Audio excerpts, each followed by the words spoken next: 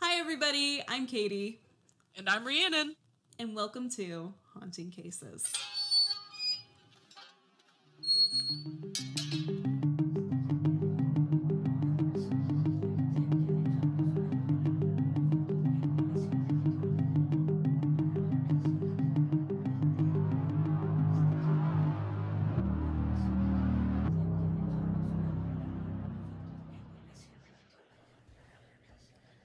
Welcome in, listeners. Why, hello. Hello. We're back to true crime. How are we feeling about that? I don't know. Last time we did true crime, it was a little traumatizing. He's like, I went to therapy. I'm back now. Watson convinced me not to give up on you. Yes, I went to the Kai therapy where I sat on the couch with my dog and watched something more friendly and got lots of dog cuddles. Well, I don't think today's episode will be that traumatizing. Like, we do have a trigger warning, obviously, but it shouldn't be too unbearable. Well, that's good. Yeah. That's good to hear. Yeah. That's something to look forward to. Well, as an update from the previous episode, my ADHD has gone nowhere. She's still running hard, trucking along as fast as she might. Because, oh my God, you know those TikTok videos where people are like, oh, I come in here, I leave this here, and then I go pick something else up, and I do that, and I walk away. That was this episode. On this episode of ADHD with Katie, I literally came out of my room. It was like midday because I don't wake up early. Midday, come out of my room. I come around the corner. I look at my dishes in my sink. I'm like, those need to be done. I'm going to do the dishes. So I start working on the dishes and I look just to the right of my sink where I place all my cans at. And I'm like, oh, those need to be taken out. So I stop doing the dishes. I grab the cans and I take them out to like the recyclables.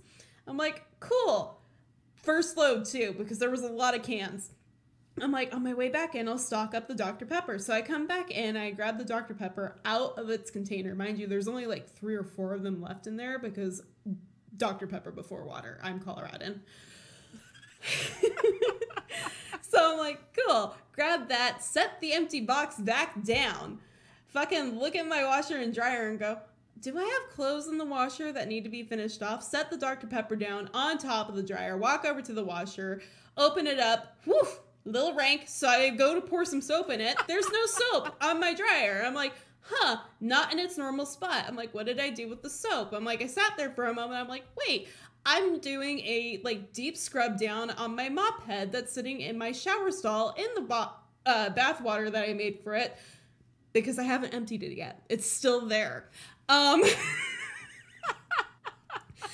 back in, grab the soap, start walking back out, look to my right, and the dishwasher's like half open. I'm like, oh, the dishes need done. Set the soap back down on my desk, go to do the dishes. Start working on the dishes, unloading the dishwasher, and I look to the side of my sink. I see the cans. I'm like, oh, shit. I should really take those out. Take the rest of the cans out. Bypass the soap going out the door. Going out the door, take the cans out, turn around. I'm like, I should restock the Dr. Pepper in my fridge. Pick up the Dr. Pepper. It's empty. I'm like, motherfucker, I've been robbed. My dad stole the Dr. Pepper because he does that occasionally. He'll steal sodas from me. I'm like, son of a bitch. So I come back walking in and I'm now upset. I am mad. I'm like, oh, my Dr. Pepper is gone. I'm cursing him. I'm like, his ears had to be burning somewhere else in the city at the time. Come around the corner, I'm like, I'm hungry now. I'm like, I want a sandwich. So I get started making like my vegan meat. And I'm like, I get that boiling. I made it like chicken flavored. And I'm like, I turn around, I look at the dishes. I'm like, oh shit, dishes still need to be done. Start doing the dishes again. Turn to see the soap bottle sitting on my desk. I'm like, oh shit, I got laundry. So I go walking out to put the laundry soap into my washer and get it started again. Notice the Dr. Pepper and go, oh my God, I have Dr. Pepper. Grab the Dr. Pepper, set the soap down, go back inside. Notice that there's car wipes on my half wall as you come into my house. Set the Dr. Pepper down, go, wow, I really haven't wiped my car down in a hot minute. Grab the car wipes, go back out into the garage and start wiping my car down. About like 20 minutes in, I start smelling chicken. I'm like, why does my garage smell like chicken? What's going on? And then it dawns upon me, you're cooking, idiot. So fucking car wipes are in the back seat. I'm running back into the house, bypass the Dr. Pepper, run into the kitchen, start taking care of this because it's a mess now. I had to restart and I made beef. I'm like, okay, get that started going, turn around, finish off the dishes finally.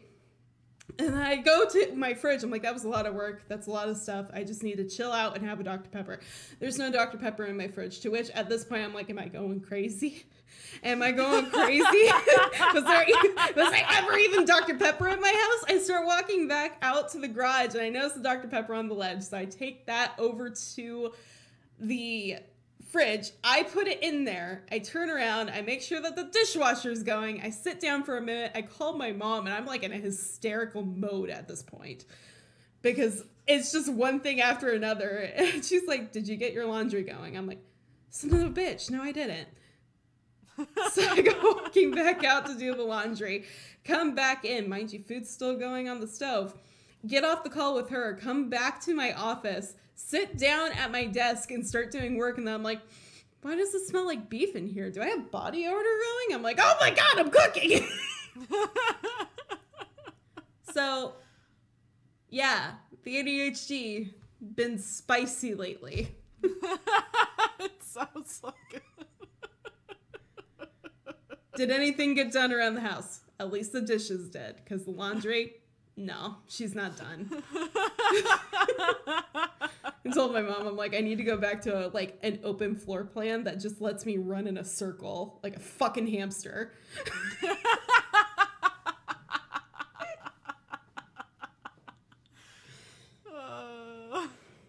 Oh no.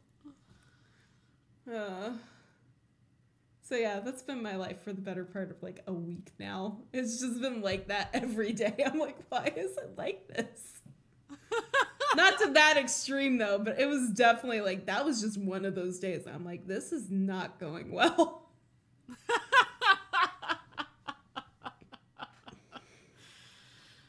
Oh no.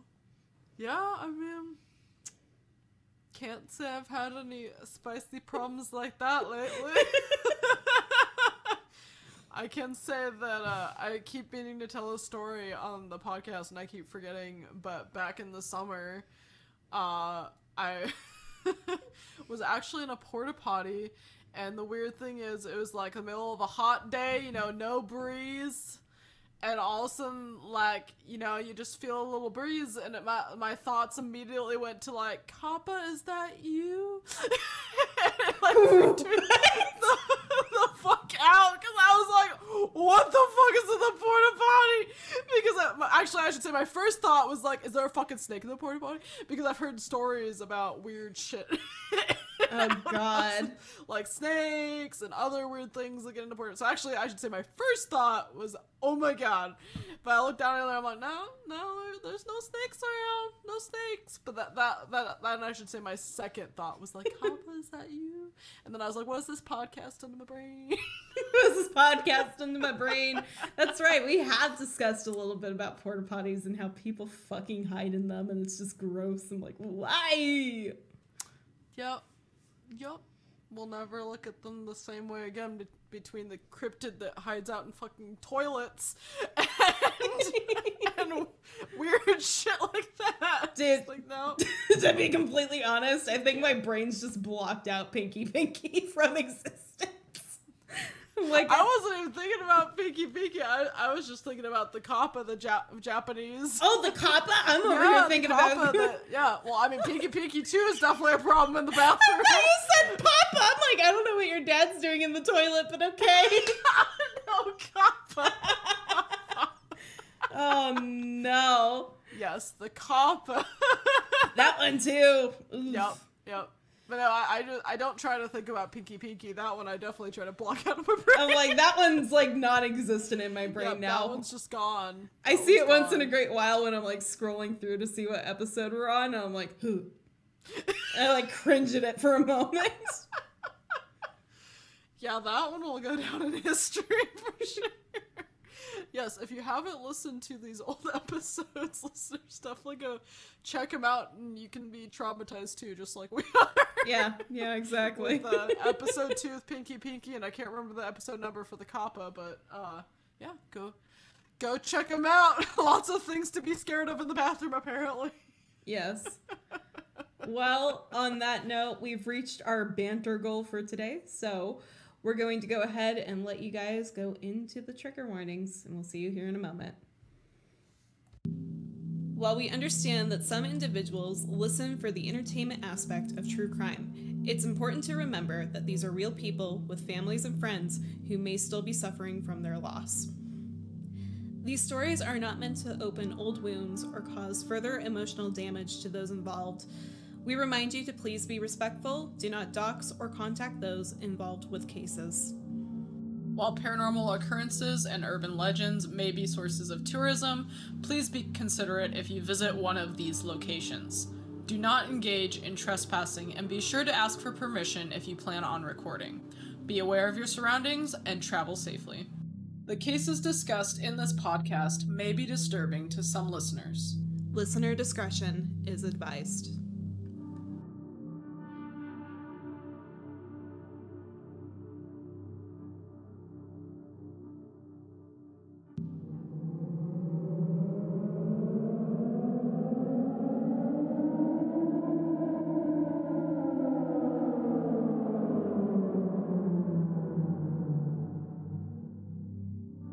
In this episode, we will be discussing cases involving children or teens.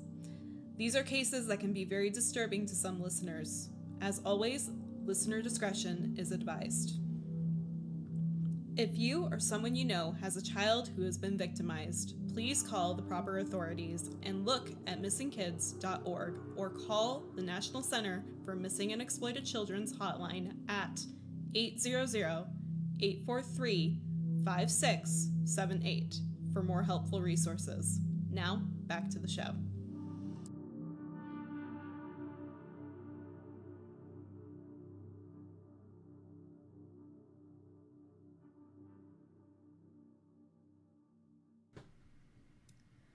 Well, welcome back from our trigger warnings. I hope you enjoyed those. But we're going to get started today with something that we haven't seen in a little bit. Some vocab lessons with Katie, a recap. So it's been a while since we talked about them, but today we're going to have a case that involves STRs, or short tandem repeats, which is a region of DNA molecule that contains short segments of 3 to 7 repeating base pairs, which can offer means to distinguish one individual from another. We're also going to talk a little bit about mitochondrial DNA today, which is present in small structures outside of the nucleus of a cell. This is a form of DNA that is inherited maternally, which is typically found in human hair, and it can be used to individualize a person in some cases, but it's usually because there's some type of nuclear DNA on it, which is like the root hair, and that's more of a individualizing DNA to people. Then there is mention of CODIS in this, which is the Combined DNA Index System, and it's probably one of the more significant investigative tools to arise from DNA programs on computer software. It profiles DNA from offenders, unsolved crime scene evidence, convicted offenders, forensic unknowns, and profiles of missing persons. Now, just as a reminder, CSI Effect is strong with these types of things. This is not a search engine. It is not 100% all of the time. You still have to do the hard-handed work, and not everybody's DNA is in here. So, getting started with our case today, this was a request from my mom because she's just filling my catalog with stuff. Additionally, this is a case that upon moving to Arizona, I heard about, and a lot of people kind of asked questions of what I thought about it. However, I wasn't full forensic student at that time. I was doing mainly criminal justice and then going into like biochemistry. So It wasn't quite on my radar too much yet, but I definitely had a little close to home experience with this one. So, on July 31st of 1960, in Congress, Arizona, a Las Vegas schoolteacher was making their way through the Arizona desert looking for rocks to decorate their garden when they made a horrifying discovery. The body of a young female child was found in the Sand Wash Creek bed on Alamo Road, just 30 miles from Wickenburg and about a mile west from Highway 93. She was wearing a blue button-down blouse with white stripes running in a vertical pattern. Red shorts, however, some other articles say that they were pink, with adult-sized thong-styled sandals, which had been cut down to fit her feet. And her fingers and toenails were painted a bright red with nail polish. She was estimated to be roughly around the max age of 6 to 8 years old, which was most likely determined off of her perfect set of baby teeth that were still intact. Her hair was brown with auburn tints to it. She stood about 42 inches tall, or 3 foot 5 inches, and weighed between 50 to 60 pounds, presumably. This body had also been burned, and it was in a bad state of decay.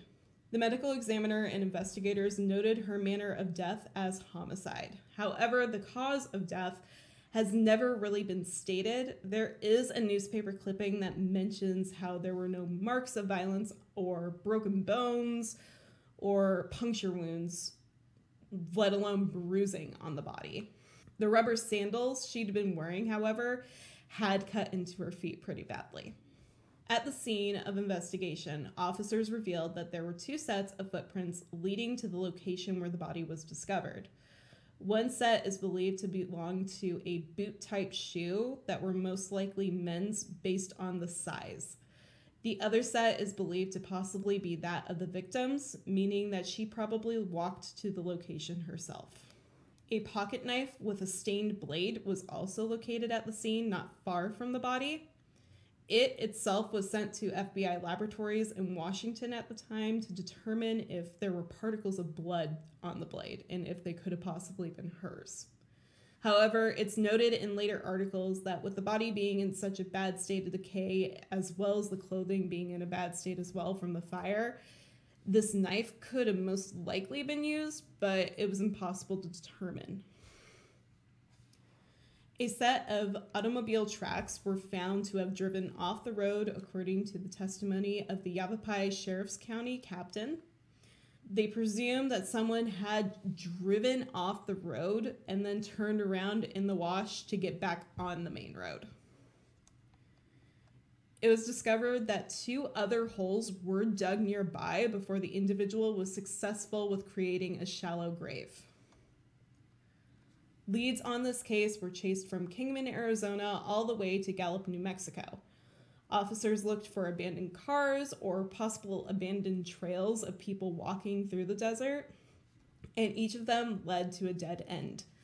The Yavapai County Sheriff at the time became kind of like frustrated, but they also formed a theory at this point too, that this child possibly belonged to a transient family and had died of natural causes, and this death was unreported due to the family not having the funds for a funeral or burial. However, personally, I'm like, why burn the body then? Yeah, that doesn't make sense at all, why the body would be burned then, unless it was some sort of accident, but with it being, outdoors, just the location, it seems unlikely this was an accidental, burning situation. And the thing is, too, even if it was an accident, the whole body wouldn't have been burned. It would have been, yeah, it doesn't make sense, yeah. Yeah. So... it just doesn't add up. Yeah, and that's kind of what other investigators on scene thought of this, with the state of the remains being in such a decomposed, state, as well as the burning and the nearby, knife with possible blood on it. They continued to push to solve for the homicide and find the name of this unknown child. Now, There was one lead shortly after this theory emerged, as there was a report of a family being seen walking in the desert just west of Congress near where the remains were found. According to this report, the individuals were seen on Wednesday and the body was discovered the following Sunday. There were 2 adults with a baby and 3 other children. They were all wearing overalls and like cloth caps with peaks. However, I'm like, what is a cloth cap with peak? Because I'm like, is it a baseball cap or is it like a bandana that kind of has like the peaks going off? I'm like, so I'm not really sure what the article meant fully by that. Yeah. So investigators do go on to note that the body had likely been there for about 2 weeks prior to its discovery. However, persons that claim to be more familiar with the desert noted how the intense heat would likely hasten the decomposition. Now, this family was found and was questioned, and later concluded to not be involved with the remains of this little girl. Now, from the start, there had been speculation as to who this little girl could have been. Primarily, it was theorized that the body belonged to that of Sharon Lee Gallegos, who was kidnapped on July 21st from Alamogordo, New Mexico. However, Sharon was 4 years old at the time of her abduction. The body that was found was estimated to be that of an older child. The clothing was also different from what Sharon was wearing at the time of her abduction. However, investigators do discuss that the clothing may have been changed. How long ago was she abducted? Like, was this a recent abduction, or is this like years ago she was abducted and now potentially she's turned up here? So it's the same year. It's July 21st in 1960. Sorry, I should have said that. So it's like 10 days prior to the discovery of these remains. Oh, okay, I see. Okay.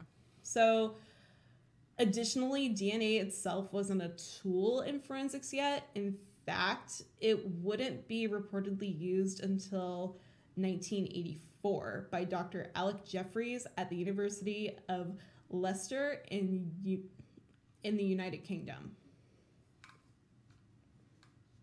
This meant that matching the 2 victims needed to be done a different way. At the time, it was recorded that footprints were used from the Jane Doe to compare to Sharon's. However, when they were compared, they weren't found to be a match. Although the discovery of this little girl shook close-knit communities and families alike throughout the state, and even outside of Arizona, no one came forward to claim her as their own.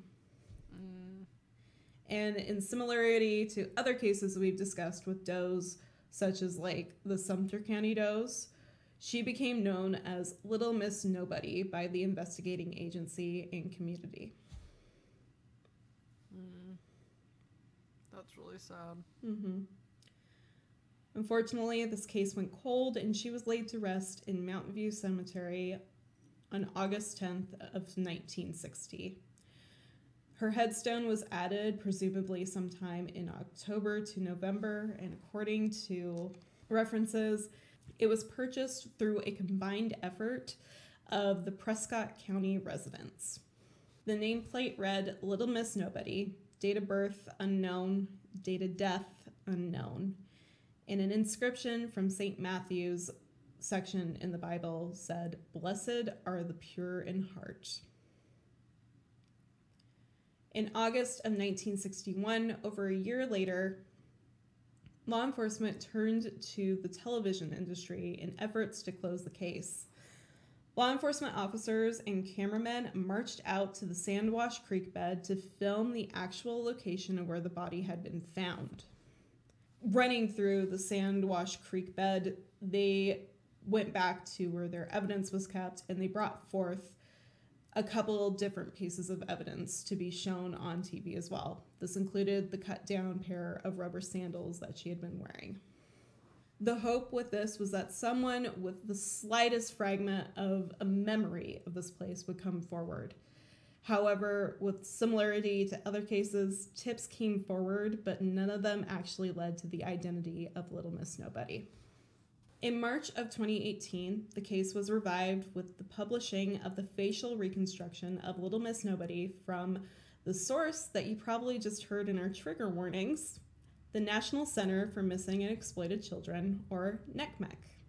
However, other sources do note that the facial reconstruction may have been developed and presented as early as 2015 to 2016. In 2018, a decision to exhume the body was also made, and the goal was to obtain a DNA sample. This was also funded by NCMEC. The sheriff's office then worked with the University of Northern Texas Center for Human Identification to generate a facial reconstruction image and DNA profile for Little Miss Nobody. However, they were only able to develop a mitochondrial DNA profile, which was later built into a STR profile and uploaded to CODIS. Unfortunately, the profile did not match anyone, and in 2018, NamUs worked to identify a possible sibling with a reference DNA swab. However, these results were again inconclusive.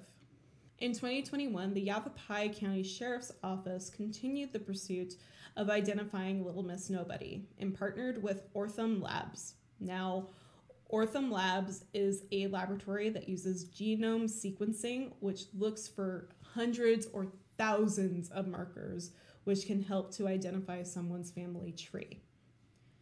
Dr. Kristen Middleman with Ortham says that their only customers right now are law enforcement, and that the Texas-based company has been able to identify decomposed bodies found in sewage as well as other horrific states and unknown remains dating back as far as 1881 just by working with the bones. Wow. That's Yeah. pretty impressive. Oh yeah, I'm like, that is freaking cool. So in December of 2021, Ortham took custody of the skeletal remains of Little Miss Nobody and built a genealogical profile for her, or should I say, Sharon Lee Gallegos. They used a program called KIN-SNP, Rapid Familial Testing, which from what I could figure out basically does a real deep in depth of making sure that this person matches to who they are. Okay. And this was done with a biological relationship swab that was taken from Roberto Juan Gallegos, Sharon's brother. The data was found and returned to authorities in February of 2022. And on March 15th of 2022, a press conference statement was made and posted to Sharon's Doe Network page, announcing the identification after a long 62 years. Wow. So, on July 21st of 1960, just before 3 p.m., Sharon was playing in the yard of her grandmother's home in Alamogordo, New Mexico, with two other children. One of them was her cousin, age 5, and another was an individual who was visiting the family, age 11. When a dark green 1951 or 1952 Plymouth or Dodge sedan pulled up to the home. One of these children mentions how they had seen the car pull up and there were already two other children inside the vehicle. Ugh. One of the kids was described as a freckle-faced boy, but there is no other identifying features to be noted. There's also no identifying marks or persons to be noted with the secondary child. They also note that when this green car pulled up, it was driven by a pale white man who, one said, had a mustache and brown hair. Then a woman who had been in the passenger seat beckoned Sharon over, stating, "If you come with us, we'll buy you new clothes and candy." Sharon, notably a feisty young girl by her surviving family members, stated she did not want to go. And that's when the woman got out of the car and grabbed Sharon by her elbow and pulled her back inside the vehicle. And then they sped away.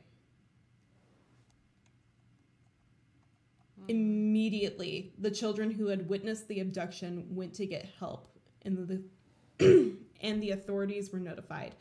Now, this differentiates depending on the report that you read. Some state that it was 2 other siblings that were inside, and one sibling notes how all she wanted to do was get in the car and just fly down the street after these people, and then she remembers she doesn't know how to drive. And she went to go tell her aunt, who ended up having to run down the street to a different location because they didn't have a phone. Oh my gosh.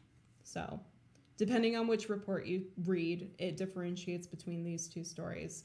The other story is that one of the children that was playing outside, presumably the 11-year-old, actually went to go tell her mom. Officers in Alamogordo set up roadblocks across the southern part of New Mexico. However, Sharon was already gone, and she was not located.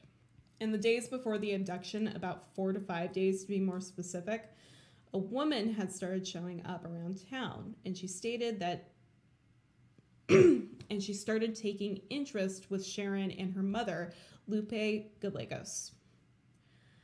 She asked about Lupe and Sharon after church one day and stayed around like an abnormally long time asking about them. And then there was another instance when this woman showed up at their neighbor's house asking them again about Lupe and Sharon, stating that she wanted to offer Miss Gallegos a job. This neighbor pointed out the house that they were residing in, and the woman left. In addition to just like requesting where they had lived, she had also asked if the Gallegos had a daughter or if she had a lot of children. She also asked about the layout of the home and whether if it was a single home or a divided multi-styled apartment home.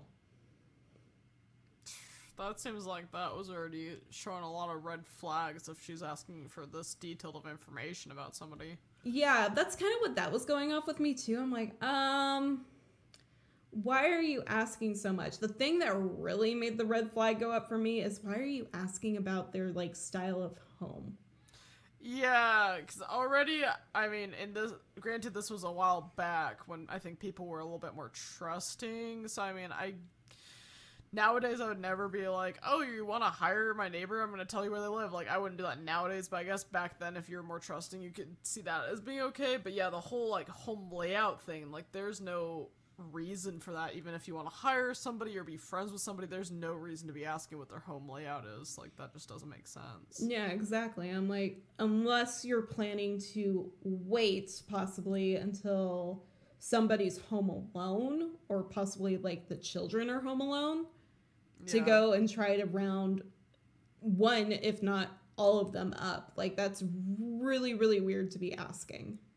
Yeah. So this neighbor made mention that the woman appeared to be in her 30s and was in larger size with dirty blonde hair. Lupe said that she believed that this woman had tried to make previous attempts to approach Sharon, who'd often go to the store just around the corner alone, but in recent days, she was afraid to go by herself. Additionally, the 11-year-old who was with Sharon at the time of her disappearance stated that Sharon was afraid when she saw the green car and asked to be picked up and carried as the vehicle passed. That poor kid. Mm-hmm.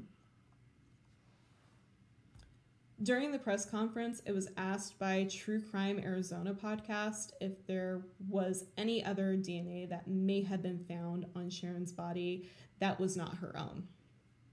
To which Lieutenant Boltz, who from what I could understand was leading the press conference and possibly had a good foot in the investigation process as well, mentioned how law enforcement in 1960 weren't fully aware of the proper evidence storage procedures, let alone the fact that DNA was even going to be a thing. So the evidence that was stored in a vault at the courthouse where the old sheriff's office used to be.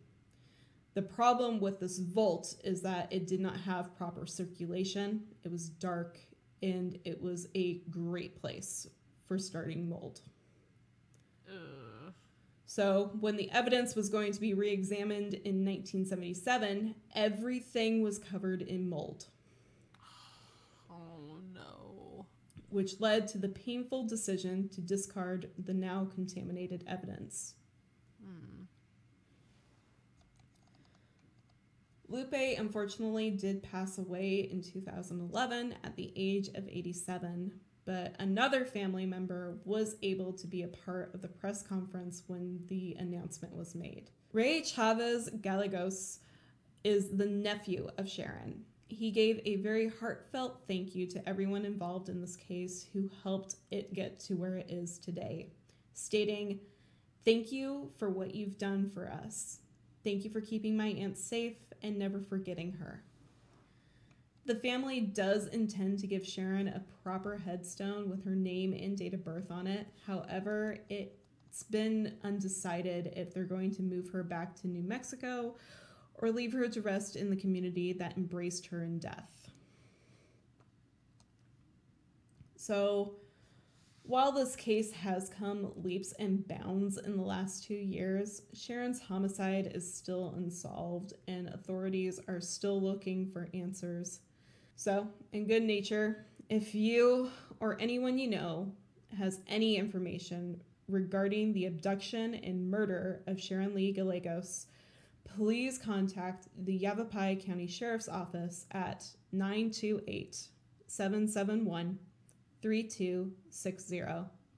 That number again is 928-771-3260. Or you can email them at web.sheriff@yavapai.az.gov. And Yavapai is spelled Yavapai. Once again, the email is web.sheriff@yavapai.az.gov. And Yavapai is spelled Yavapai.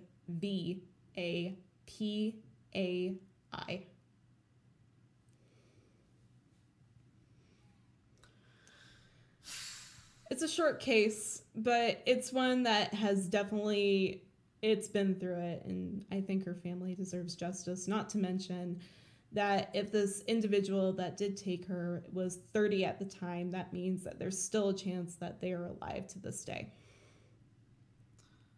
Yeah.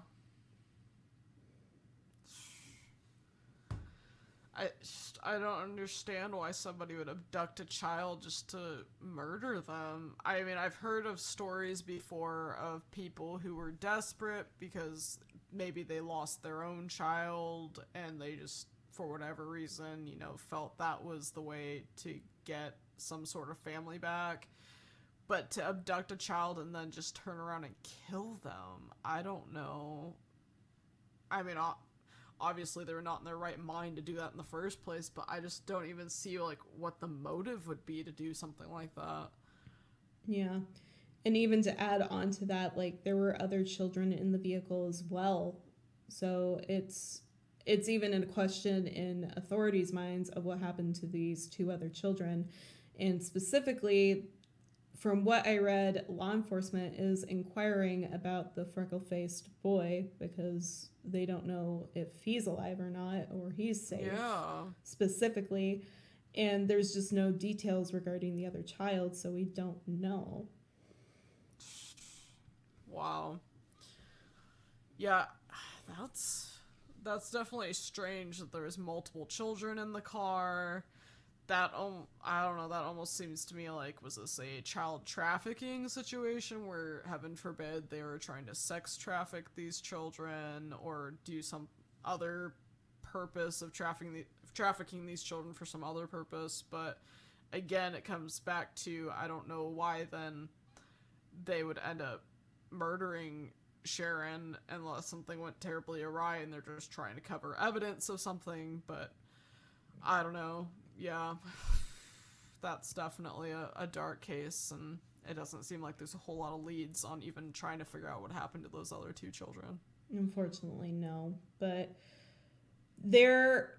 from what I saw on the press conference, because that was like an hour long, there is evidence that is being withheld right now. So while this case may seem short at this time, I hope that there will be an update someday to this, because even I think Kristen Middleman said that we're living in a time that it's not if we get somebody on DNA, it's when we do. It's not if anymore, it's when, which I'm like, I really hope that's the case, because oh my God, this family deserves so much justice for what they've gone through.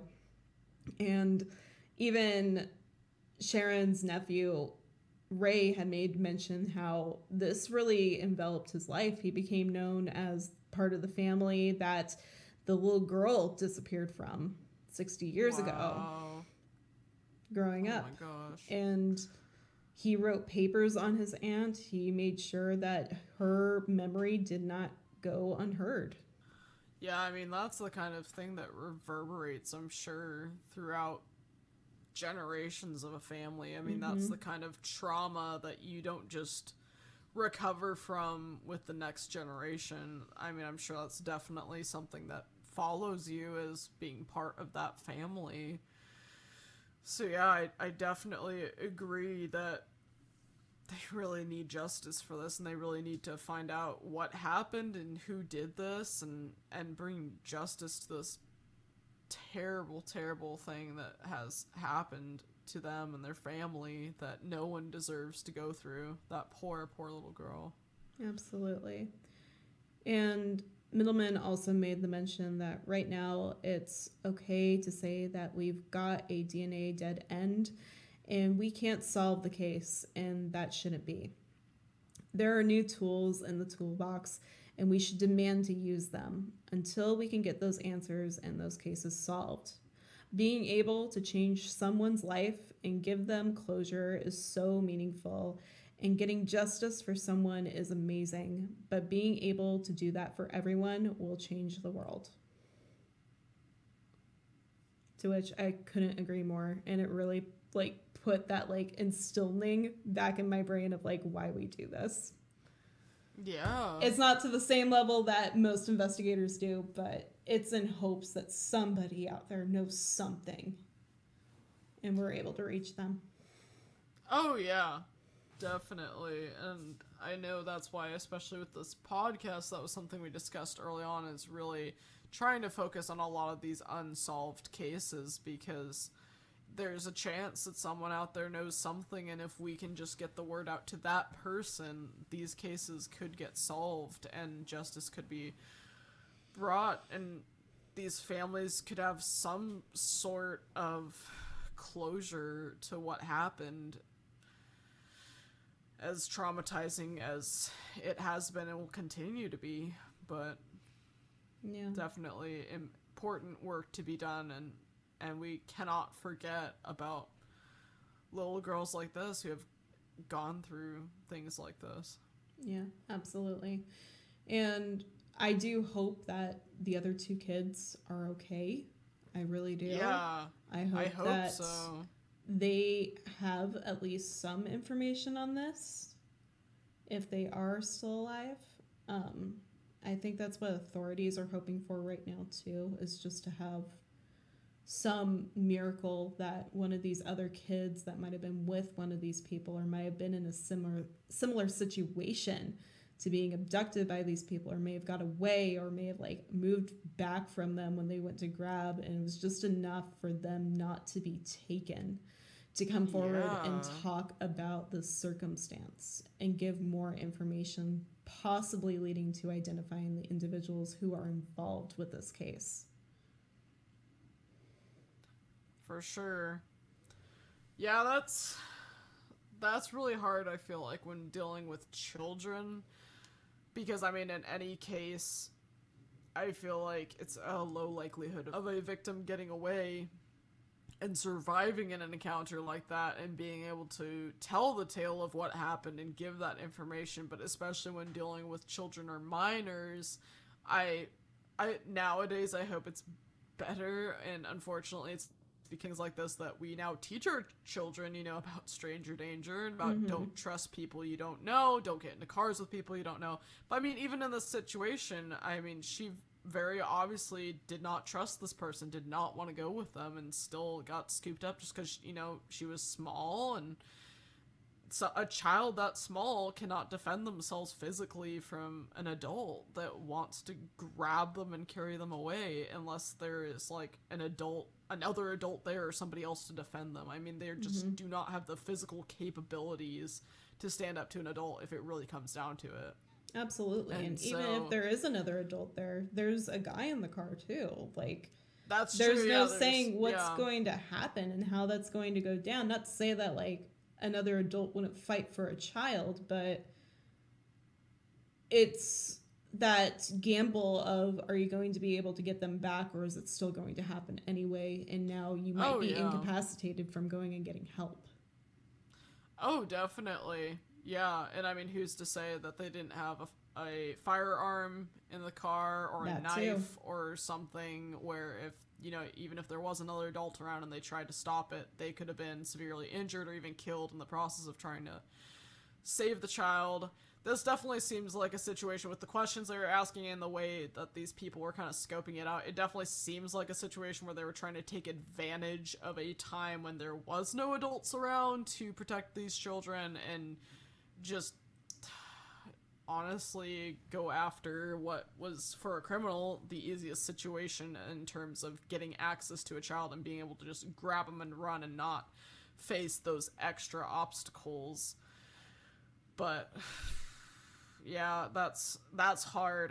I feel like, of course there's still a hope, but I feel like when dealing with someone who's specifically going after small children,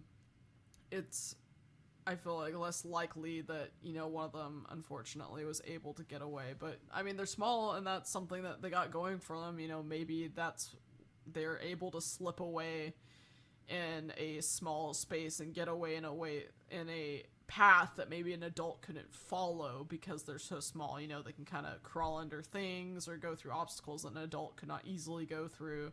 So that's not to say there is not a chance that a child could definitely get away in a situation like that. But yeah, it's just really horrifying to think about that there's people like that out there that would do such things to small children, or it would even go after like kidnapping small children at such a young age where they really cannot protect themselves against an adult who wants to do them harm. Oh yeah, it's horrifying. But that is the story of who was once Little Miss Nobody and is now Sharon Lee Gallegos, and I hope that her family gets some closure and some justice. Thank you again for listening to Haunting Cases Podcast. Please make sure to follow us on Facebook and Instagram at Haunting Cases Podcast and on Twitter at Haunting Cases. If you have a listener tale, story request, or any questions, email us at hauntingcasespodcast@gmail.com. Be sure to rate us on Spotify, Apple Podcasts, Stitcher, or wherever you get your podcasts from. So, what do you say, listeners? Are you haunted too?